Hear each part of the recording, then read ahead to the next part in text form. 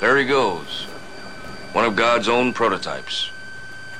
A high-powered mutant of some kind never even considered for mass production. Too weird to live, and too rare to die. Welcome to episode 65 of the Digital Freemason for the week of October 15th, 2007. I'm your host, Scott, and I'll be taking along my excellent adventures through the world of short Masonic educational papers. This paper is actually is fairly short in comparison to sort of what I've been using here as of late, and it deals with the responsibilities of a sponsor of a gentleman who's joining the craft, and it was written, I don't know when, but it was done by Worshipful Brother Scandret, who was a member of the Grand Lodge Canada in the province of Alberta, and sort of talks about what it is that we need to be doing as when we sponsor somebody to join the fraternity, and how we mentor them, and also just be inclusive and make sure that they feel that they are a full part of our lodge. So I know that I've sponsored a few people in the last few years since, I guess about 4 or 5 years since I've joined the craft, and I always think I could do better. Maybe I should talk with the fellows that I've sponsored and see how they've done, but I know I'm usually very critical of myself, so I know that I feel at least that there's more that I could have done, but I guess that's all part of the rough to smooth ashlar journey that I'm going on, and as long as I keep learning and doing better next time around, then it'll all work out. But anyway, here is Worshipful Brother Scandret's piece on the sponsor and the mentor. What are his duties and obligations to his candidate, and ultimately the craft? And all too often a newly made Mason, usually at the entered apprentice and fellowcraft stages in his Masonic career, drops out and eventually demits or receives non-payment of dues suspension. Is it his fault? No, it's yours. You, as his sponsor and mentor, began ignoring him the minute the ink from your signature had dried on his petition for initiation. You were not there for his initiation, his passing, or his raising. You failed to assist him in his memory work. You failed to introduce him throughout your jurisdiction by not inviting him out to visit other lodges with you. You failed to phone him on a regular basis or to visit him, to ensure he was not having any difficulties with his memory work.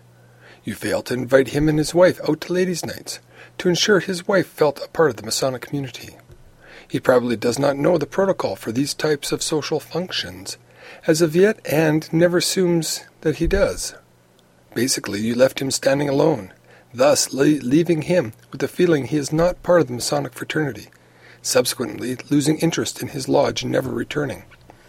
This, my brethren, is our fault, not the members who lose interest.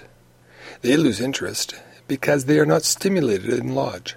Their sponsors forget their obligations, and, most of all, they are being ignored and disregarded among the lodge members who should be taking these new members under their wing and making them feel welcomed and part of the circle.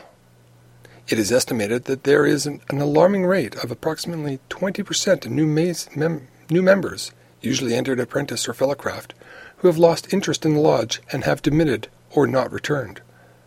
It is your duty as a sponsor or mentor to ensure, once you petition someone, that you strive to stay with him throughout the entire process. You should be ensuring that the new member is cared for, supported and directed through the process.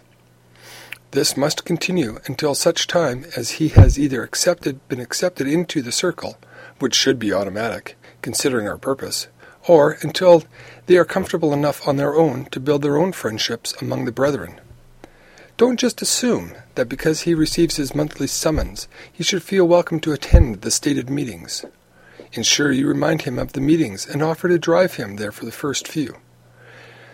Be there for his entering into lodge, signing of the porch book, introducing him to members as he has not yet met or sit with him. After the close of lodge, sit with him at the festive board until it's time for him to leave. I have heard of an incident. A friend of mine moved from one province to another. When he visited a lodge in that jurisdiction, he was surprised to see one of his sponsors from his mother's lodge, who also having moved away. His sponsor did not recognize him at first and asked him if he had a problem with the board of trial. Another friend of mine was sponsored a few years ago, and one of his sponsors lived across the street from him. Not once did the sponsor visit or phone him to see how his memory work was or if he required assistance. Luckily, the new Mason was a fast learner and a keen member and went through all the degrees by himself without any assistance from his sponsors at all. In closing, brethren, if you are going to sponsor someone, be there for him after the ink on his petition dries, from start to finish. I realize that many of us, due to family and work commitments, cannot be there all the time. But there is always that second person who affixes his signature to that petition and has the same obligation as you do. Just remember that every new member we lose, we are also losing the possibility of 10 others that he might have sponsored throughout his Masonic career, and so on and so on. If we, as a fraternity, are to survive, we must remember the duties and obligations owed to our new members. Just remember, before you sponsor somebody, will you be there for him?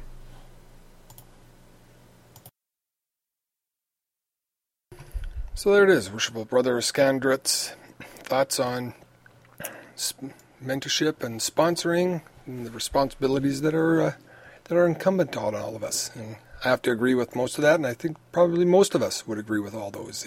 I don't think many of us would want to say, well, you know what, sign a person, then let them sink or swim on their own. So it's all the support and brotherly love that comes out of the craft and is some of the tenets of the craft, I think, are exemplified in there. So anyway, I've been your host, Scott, and I've enjoyed our time together. And swing by I don't know how long I can call it, the new and improved website. Sort of like a laundry detergent. At what point does it cease being new and improved and just become regular stuff? But anyway, the new and improved Digital Freemason website at www.thedigitalfreemason.com. And I just wanted to send out a quick shout out to Brother Mark, who made a donation. Thank you very much. It's greatly appreciated. It's starting to get a little bit more action on there. I'm trying to figure out how I can put comments and have people be able to add their own comments or thoughts to each one of the podcasts or some of the other things that I find and manage to throw up on that website. One of the things that I sort of stumbled on, I guess a few years back, that I quite liked was the honorary unsubscribe. It's you can find it in the Masonic links section, and it talks about this one fellow who sort of identifies people that have made a big difference, but in a quiet way, and who have passed away, and he honorarily unsubscribes them from his email newsletter that he does. And take a look at those people, and you know what? I find a lot of those people are ones that I say would probably have a lot of the good Masonic sort of grounding. They just quietly go about and make differences in the world, and when they pass on, their passing isn't usually noted in the mainstream media. So he just sort of does his little tip of the hat for it. But anyway, check that out if you'd like. And if you have any thoughts or ideas, by all means, drop me a line at podcast at thedigitalfreemason.com. So until next week, make sure and keep that shiny side up.